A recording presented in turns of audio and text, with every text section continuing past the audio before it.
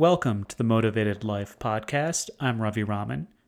On today's episode, I'll be speaking with Manoj Vasudevan.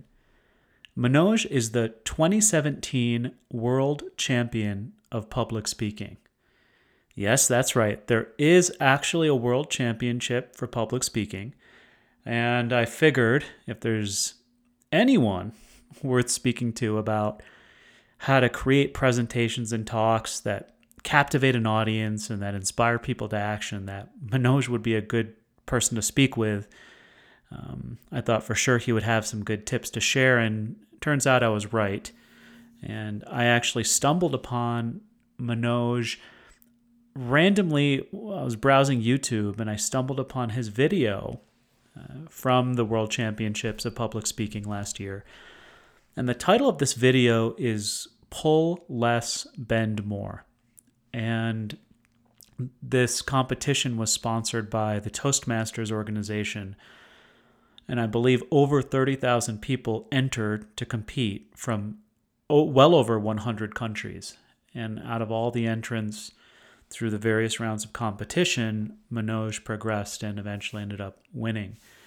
And his talk is very good, as one would expect. It's short, 7 minutes long, but conveys a powerful message. And in today's podcast, we talk about a wide range of things relating to speaking. We talk about why empathy is the most critical success factor for any speaker. We talk about the role of humor in speaking and how Manoj believes anyone can be funny if they learn how to practice and workshop their material, and we go into that. We talk about the role of preparation in giving a great talk and how most of the work of any speaker should come well before a PowerPoint slide is written or a Word document is created. And it's all about understanding your audience and empathizing with their needs. And surprisingly, we talk about Manoj's belief that introverts have the potential to be the best speakers and why that's the case. So we talk about all these subjects, and there are definitely a number of nuggets in here that are inspiring. And if anything, I hope it inspires you to create an opportunity to get out there and deliver a talk, deliver a presentation at work, deliver a talk to a community group or an organization that you would like to speak to, and really taking one piece of advice Manoj shares to heart, which is raising your hand and seeking an opportunity to deliver a message.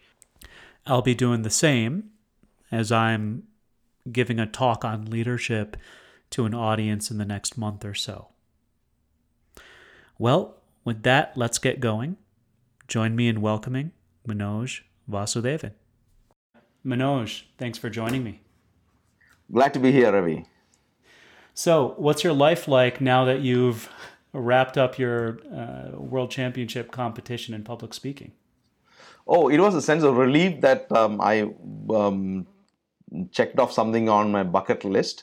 But it's like life as usual, just that more intense. And in terms of, because I've already been doing professional speaking and coaching.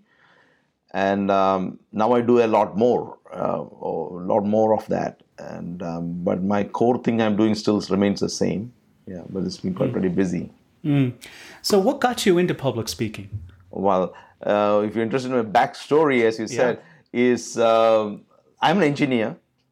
I'm a trained as engineer. I graduated. So I started working in organizations, multinational organizations, and I went into management consulting in one major multinational company, PricewaterhouseCoopers. And I was growing in my career. Every year, got some promotion, pay raise, or some new position. I was very happy. The pay was good. Everything was excellent. Then one day, everything stopped. No pay raise, no promotion, no new position. That's when I went to my boss and said, "Hey, how come this year you didn't give me a promotion or a pay raise?" And he said, "Manoj, let me be honest with you. You don't have what it takes to get to the next level. You've reached your potential." So I got very disappointed, and I went back to my friends and said, "Hey, what should I do now?" So every single person I met said, almost every single person I met said, your problem is you're an engineer. So people don't value engineers. So you need, if you want to progress in your personal life or in your professional life, you need to take a MBA. So that was like what everyone else was doing. So eventually I went to do my MBA, but then I went at Imperial College London. I met a lot of people.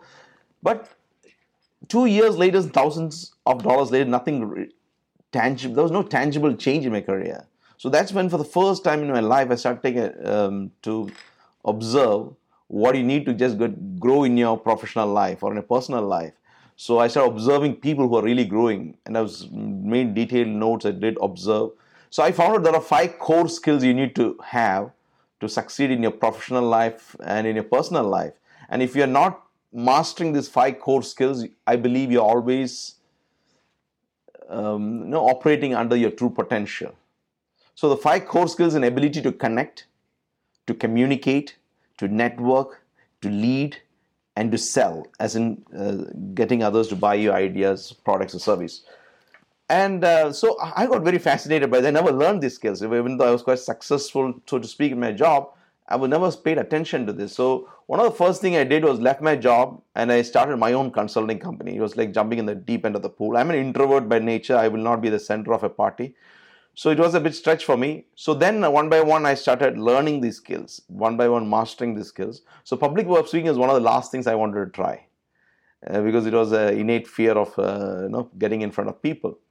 So once I started, I found the power of speaking, because you can have mass influence over and you can get your name out, you can stand out, you can move up.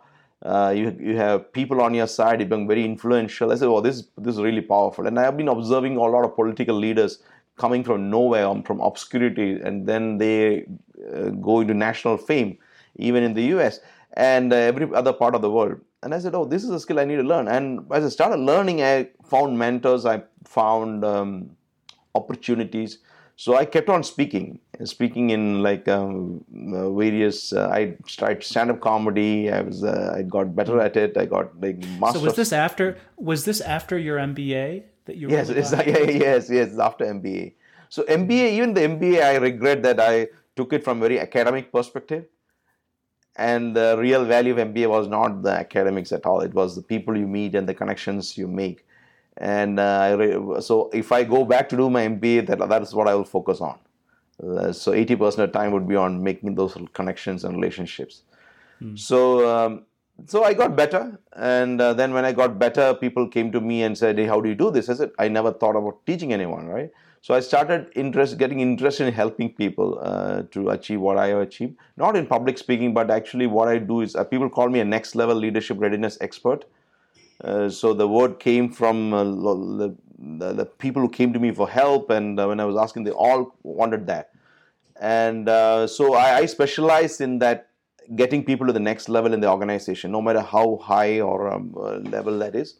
So, because I found out there are certain things you can do to stand out and move up, be more influential, be seen as someone who can be promoted. And so I specialize in that, and I help people achieve that. Public speaking being one of the things now. But the reason I went for the World Championship was somebody told me there's something called a World Championship Public Speaking. That's how it started. Once I started, I couldn't stop. So I just, but that was not the core thing. There's actually the things we do beyond that really matters. So I think. So just, if you can describe, people who are listening will probably be amazed that there is such a thing as World Championship of Public Speaking. Can you explain a bit about what it is, who hosts it, what they judge on, a bit of the mechanics of it, and then also we can talk about your journey to this past year's championship? So I leave it to you whether you want to pursue this. And before I explain that, let me tell you, you don't need to be a world champion of public speaking to be a great speaker. A lot of great speakers are not world champions of public speaking. But it's actually organized in the US out of California. Toastmasters, which runs the World Championship of Public Speaking. Toastmasters is an organization with some 350,000 members worldwide. And they're focused on, as a self-help group, bring people together to hone their skills in public speaking leadership. And they every year run a contest called the World Championship of Public Speaking, attended by 35,000 speakers from 142 countries. There are 6 levels of competition, and the person who clears all the level, becomes the world champion of public speaking. He gets the title. Now, the funny part is you need to deliver a 7-minute speech. So people say it's only 7 minutes, but now there's so many things you can say in a 7-minute speech. So the intensity is because how do you stand out in that 7 minutes? Make your message truly universal, how we can connect with people around the world. And so it's something that a speech that's universal, that connects to some guidance of structures and delivery techniques, voice, language, that scores you higher in the contest. But the number one thing that makes you stand out is the ability to connect with people you're speaking to. Got it. Now, for the 2017 competition, you said there were 35,000 globally that were involved. Was your goal to win? Was your goal just to do your best? What was your thinking when you first started this process? Oh, brilliant. So first started the process, I was just curious. I just want to do it. But usually when I get myself into doing something, I'll finish it. That's my nature, is that the spirit. But when I first started, I lost my contest at the first level. So that got me interested in learning more. And but I also made up my mind I will only compete 5 times. Because this is not work. Because some people spend 30 years to win this. So I said I'm not going to spend my whole life behind this. I'm just going to give it try for 5 years. And so I've been competing over a period of 7 years. Eventually, when the 5th time I competed, I was world number 3 in 2015. I left it at that. I didn't want to compete. Then something prompted me to speak again in 2017. And one of the reasons was here was my opportunity to speak to the entire world. So I wanted to speak on a topic that was quite a concern for most people, because there's a lot of conflicts and issues going around in the world between religion, between politics, and people are after each other. We are on the brink of a nuclear war and things like that. So I thought, this is my opportunity to speak. So my number one goal was to get to the world stage and deliver my message. It was about, you can Google it, it's called Pull Less, Bend More. It's about tolerance and giving in. So I looked at how do you get this chance to speak to the world? So that was my primary driver. In fact, I had given up the competition. But of course, I had intention to win as well. It's not that I didn't have intention to win, but that's not a guarantee that I'll win. But then I said, because you don't know what others are coming up with. So having delivered that speech, I felt quite powerful. Yeah. What was your preparation like getting ready for? So I guess the final. I'd imagine this is over the course of months that all the 6 stages of the competition progress. Yeah, it's about 6 months. Mm-hmm. But the preparation might start 6 months prior to that. So maybe you're spending a year for this. And the prep is more like you're actually thinking over what you want to speak and the feedbacks you want to get, how we fine-tune your message, how we can say something that will not offend any group, but it become truly universal. So what I say is the best speeches and presentations are not written; they are rewritten. Right? You need to spend time to understand the audience, understand fine-tune the message, fine-tune your presentation. So that's where the intensity of the competition comes from. Most people will not go through an extent of rewriting something they wrote. So that's where you stand out. Right. Interesting. So is there something you've learned in this process of 2017 of creating your presentation and delivering it that you now know that you wish you knew a year ago when you first started this? Okay. So I initially, when I started, I used to see speakers and on stage, either they are like a presidential, speak like a president. So every year I was mastering some skill. So initially I learned how to speak like a president, using oratorical skills. Then I learned that there are speakers who make people laugh, humorous, entertaining speakers. So I was not humorous at all. But I spent a year to master humor in 2010. I think it's 2009 to 2010, that period. And so then I started blending very serious. Then I learned storytelling. So there are different aspects I learned. So from 2015 to 2017, what I really learned was to connect at an emotional level. So I was good in storytelling. I was better really good in humor as well. But then this emotional part, I didn't really work on that. What emotional state I want to leave the audience with. So I started blending that into the speeches I deliver, and paid more focus because I became less humorous, and I was trying to build that invisible connection with the audience. So that was my biggest learning. Right. So how do you, humor is, you mentioned you practice stand-up comedy. Yes, I did. So I can only imagine how hard it must be to make someone laugh. Okay. Funny enough, I believe stand-up comedy is a technique anyone can learn. It's one of the, I can't say it's easiest. It's actually anyone can be a stand-up comedian, right? If you're willing to spend time for doing this. The reason I'm telling, I was not funny, as I said. The first time I was trying to compete actually in a humorous kind of situation, I was not even placed. So of course that setback is what prompted me to spend some 1 year to learn this thing. So actually, if you are an engineer or if you have an analytical mind, you can understand there are a lot of patterns that make people laugh. So what stand-up comedians do is to understand those patterns. They test out the jokes, and they only show you the best material. They will never show you what didn't work. So when you are up on stage delivering that joke, you know that's going to work because it always worked. So one of my friends, a stand-up comedian, is a friend of Jerry Seinfeld, and Jerry says no, he actually practices what he called glow in the dark. Glow in the dark means you will not see Jerry Seinfeld on a big stage testing a new joke. So he will go to some obscure town, goes to an open mic night and test his joke, make sure it works, then he comes and gets on the big stage. So you will never see him fail because the failures are behind the scene. And the reason I say stand-up comedy is easy is because people who come for stand-up comedy, who are in the audience, come there to laugh. They're primed to laugh. And not only that, when you see somebody laughing, you better join in, because otherwise people think you didn't get the joke. Right? So it's actually also psychological effect of you joining in the laughter. And eventually when the state is changed, you laugh even the most serious thing. When sometimes some of the guys I coach say, Manoj, I never expected anyone to laugh here. I say, yeah, because the state is changed. They will laugh for anything now. They just got the habit of laughing. So this is a skill you can learn. But I gave it up. I was in the top 25 stand-up comedians in International Comedy Festival, Hong Kong. After that, I didn't want to follow that path because my objective was different. So I went more into professional speaking and coaching. Yeah. And on the emotional connection piece, that's one where, at least in corporate environments, I think people would probably listen and think, oh, that's taboo. We want to keep things cut and dry, numerical, analytical. I mean, what would you say to someone who says, oh, emotions have no place in if you look it up, corporate work? No, there is emotion everywhere. I'll take it. You are a technology guy.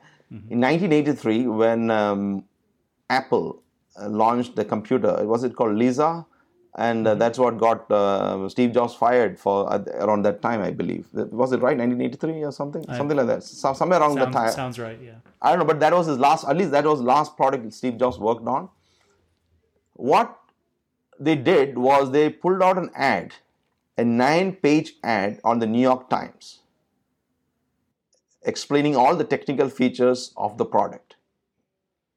And obviously the product didn't work. Nobody understood. Only a NASA engineer will understand, or somebody like a high-tech Silicon Valley guy will understand those specs. Now, what happened in between was, if you come back to 2000, I think 1997, 98, whenever Steve Jobs came back, he had all this experience in doing this movies and storytelling and things like that. You see, the Apple rebrand was just 2 words. You don't see Apple showing anything except their keywords. Think different. They show no picture of the computer, no technical features. You never see those things. They'll tell you what you can get. Brilliant pictures, brilliant videos, your own stuff. So they're always talking. So now, if you look at the difference of 9-page ad to just 2 words, or the ability to story tell, is all part of emotional connect. And you can always find ways to include that in your messaging. Otherwise, what happens is people are giving data without a point. They're throwing data at people and nobody can engage that kind of information because too much mental strain to process that information. Yeah. Right. So you've mentioned a few things that matter. Humor and the emotional connection, storytelling, this idea of, at least in the world of comedy, people revising their content, honing their content, just like you did in your year's preparation for the competition.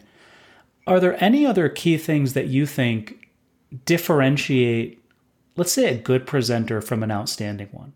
It does.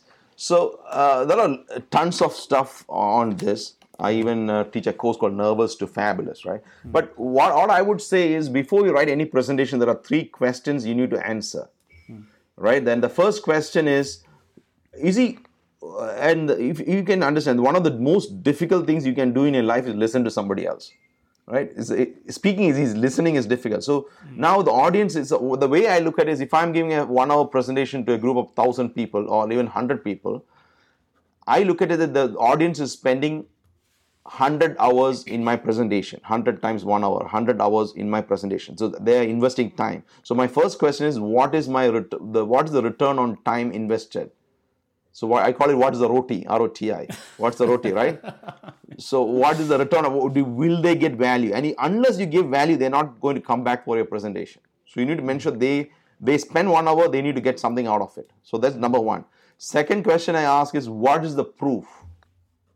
That means you don't go up on stage and say something can be challenged. So you need to get your facts right, your research right. You need to know how you cover up. Whatever you show on screen or whatever you say needs to be backed up. And the third thing, there's a series of questions you ask. I call it, what is the funda? F-U-N-D-A, funda. Funda is, before these are things before you open your PowerPoint slide or keynote, just before you get to the drawing board. Is, what do you want your audience to feel after listening to your presentation, right? So after listening to your presentation, what do you want your audience to feel? That's the first one, F. Second is, what do you want your audience to unveil? What is something new you can tell? For example, if you look at presentations like, when Steve Jobs or any other great presenters or TED Talks, they always tell you some new information that hooks you. Say, I'd say you have a surprise moment, and this is related to neuroscience, because we remember points of life which created suspense and emotional response. Right. And so, what do you want the audience to unveil? The third one is, what do you want your audience to notice? Notice as in they already know something, but by you are asking some questions, it precipitates the top of their mind. So maybe you're asking their problems, their concerns, something that precipitates the pain, the top of their mind. Now they are thinking about it. So so they notice. So this is not enough. The next question is, what do you want your audience to do after listening to your presentation? Most people just get the dump information and leave, and there's no action, right? So in corporate life, usually, if you notice, a lot of times it's a meeting ends with the decision to have another meeting. Right? Then the cycle goes on. There's no decision. So this is very critical. What do you want the audience to do? And then last one, just because you ask people to do something they won't do, because you need to answer this next question, which is, what do you want your audience to achieve? So funda is feel, unveil, notice, do, and achieve. So everything you say should further your funda. Right. That means everything you say in your presentation is to achieve that. It seems to me, between the RUTI, the proof, the funda, pretty much before you've written a single bullet point on PowerPoint, you have a sense of the presentation, the talk, the feeling, the call to action. All that's pretty much done. So you're really pointing to a bunch of prep work before the actual presentation is. And I would recommend that you keep a card or something in front of you as you do, so you know this is what I'm going to do. Otherwise, it's very easy to divert. It's very easy to take audience off attention. You don't want the audience to think about anything else than what you are saying. So, of course, there are techniques of storytelling and ways you craft your speech that hooks the audience. But the funda should be like your core objective that's always in sight. Right. And what's intriguing is your talk, Pull Less, Bend More, was 7 minutes. Yes. And it communicated a powerful universal theme of giving in and being willing to bend to accommodate other people's beliefs or needs and values and work together. And it was 7 minutes. Yeah. It That's right. Communicating a powerful thing. I'm just thinking of all the hour-long meetings I sat through and 2-hour PowerPoint slides that, we can really distill stuff down into a shorter, more powerful, impactful talk. Now, I want to go back to something that's been on my mind that we spoke a brief bit about before we started the podcast, which is there are surely lots of people who label themselves introverts. Now, I personally don't believe in these labels, introverts, extroverts, but there are some people who will feel more shy, feel like speaking isn't their thing. And they're probably wondering, well, is this really for me or not? I mean, what would you say to someone who is an introvert, they're struggling with voicing their opinion and being heard, and they're not really sure what to do? What words of wisdom and advice would you provide? In my opinion, I coach people from some 27 different nationalities, right? And I do as you know, coaching, we are having a very personal connect, one-on-one. And and I also observe speakers and their journeys, backstory. If I see a famous speaker, I always look at their backstory and find out. In my observation, the best public speakers are introverts. Really? Yeah. Why do you think so? Why is that? No, what do you want to take a guess? Why? I mean, I just think of myself. The one benefit I have with my introverted tendencies is I tend to think a lot and plan a lot.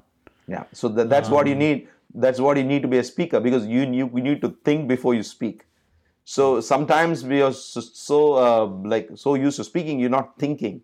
So a lot of times in our life, we need to reflect, we need to process our emotion, we need to recharge ourselves, we need to think before you speak. And when you think, and also you're more empathetic. That means that's a very powerful thing in public speaking. That means you're caring for the audience. So I'm not saying extroverts are bad speakers, but in general, introverts are really, really good in connecting because they're more empathetic and they're thinking before they speak.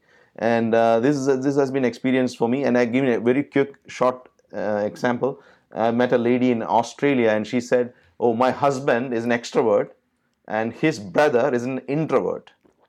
And the husband couldn't deliver his wedding speech properly on stage, and while the introvert guy who is never speak to anyone is like a star on stage, and everyone loves him, right? So it actually, when you analyze this situation, is actually, of course, you need, just because introvert, I don't think you're a better speaker. You need to put effort. You are primed to become a better speaker, right? You need to put the effort to learn and master the skills, and this can be really, really powerful. What's the best way to improve in speaking in general? So the best way to improve is, of course, is first thing, be well read on your topic. Means generally reading is a habit that improves your thinking, right? Of course, I've heard about audiobooks, but typically I tend to still read books than audiobooks, because that actually slows you down. It gives you time to think. I can decide when to stop and think, and you also process the info. So reading is one. Second is knowing that you need to go prepared for this. But the easiest way to do this is whenever you get an opportunity to speak, seize that opportunity, get that opportunity, grab that opportunity. Right. Then you figure out how to speak. Right? So a lot of time people say preparation, it never happens. Even for Toastmasters, I tell them if they have this, the reason is, it's not like a practice, you practice the purpose. So if you go and if you should put yourself up to a situation where you're not comfortable, and you raise your hand, and then you figure out a way to prepare. Yeah. And more you speak, you get used to it, and also record all your speeches and have the courage to watch yourself speak. I recommend that for my clients as well. Yeah. If you're using Zoom meeting or WebEx, just record it and watch. Yeah. Also, this idea, I love the example you shared of Jerry Seinfeld. By the time he gives his big comedy show, he's tested the material, and some things have done great, some have not. Yeah. And what you're seeing is sort of the best. And everyone, even if you look at Barack Obama, was famous because of the 2004 Democratic National Convention. Right. And if you look at the backstory of that, he was so nervous. He was practicing in the car, he was practicing behind the screen. But when you appear on stage, he's like the super confident guy, right? So this is always the case. You need to do some prep work, but your fear should not stop you from taking opportunity. I say, whenever I got an opportunity not that long ago to speak in front of 20,000 people, and it was like 2 hours, 2 days before they invited me, and I was hesitant. So eventually I went through that process. And what I tell people is, whenever I get an invite, people ask me, hey, how do you feel? I say, I feel fine. And fine stands for freaked out, insecure, nervous, and excited, right? So, and so you got to have that feeling, then you emerge better at the end of it. Right. So as a speaker, just as we wrap up here in the last couple of minutes, what are one or two things you're personally working on in your own speaking? Your own developmental areas in your speaking? So one of the things that I'm helping a lot of executives is to come up with the keynote speaking, right? And I'm helping them to deliver those 40-minute keynote that expands their presence. So one of the things I am doing myself is, in that process, I'm also working on coming out more keynote speeches, ready-made keynote speeches. I want to speak on broader topics. So this weekend I'm speaking on three different topics. So I just want to be like ready for those kind of thing, not do everything last minute. So that's something I'm working on. Right. And as you look ahead to 2018, are you planning to compete again in the Toastmasters? No, I'm not allowed to compete. I'm disqualified. Once you win, you're not allowed to compete. But I also do I'm more involved in teaching and coaching now, so to speak. So I have this mission of helping 20 million people to overcome their fear of public speaking. Wow. That's something I'm working on. I'm rolling out some online programs, basically free online programs, so I can reach more people. And so I got a website called nervoustofabulous.com. So probably in coming months, we'll be able to put this up because these are stuff I tested with a lot of people, how to break their fear and get used to speaking. Then I thought, no, that was my goal after I won, the major goal. But I got so busy to get to do that. So, that's one of my bigger goals, actually. Well, 20 million people, that sounds like a big goal, but looking forward to testing out some of your content myself. Yeah. If people want to connect with you, nervoustofabulous.com. So I'm always on LinkedIn. You can connect with me on LinkedIn. That's where you can find me the best. My website is thoughtexpressions.com. Okay, thoughtexpressions.com. That's my company where I do where we run this coaching and programs. Right. Wonderful. Yeah. Awesome. Well, Manoj, I appreciate you taking some time out of your busy day. You've dropped a number of tips that I think will help people think about speaking and perhaps, I hope, motivate them to raise their hand and create an opportunity to speak in front of their friends, their peers, their colleagues, other companies, and get out there and realize that it's not so scary. It's not scary. And I have a book which is called Mastering Leadership, The Mousetrap Way. And in one of the key things I say is that you're never too small to be big. You're never too small to be big. And you should live life believing the best is yet to come, stay confident, believe, and take action. So that makes a whole difference in your life. Wonderful. Well, I appreciate it, Manoj. Have a great day. Thank you. You can get more details about everything we talked about today on my website. Just go to raviraman.com/podcast for show notes with links and additional background information. You'll also find a full archive of all previous episodes. By the way, if you're enjoying the podcast, it would mean a lot to me if you would leave a review and rating. It really helps others to discover what I'm up to here. And of course, you can always share it with your friends. Well, that's it for today. I'll see you in the next episode.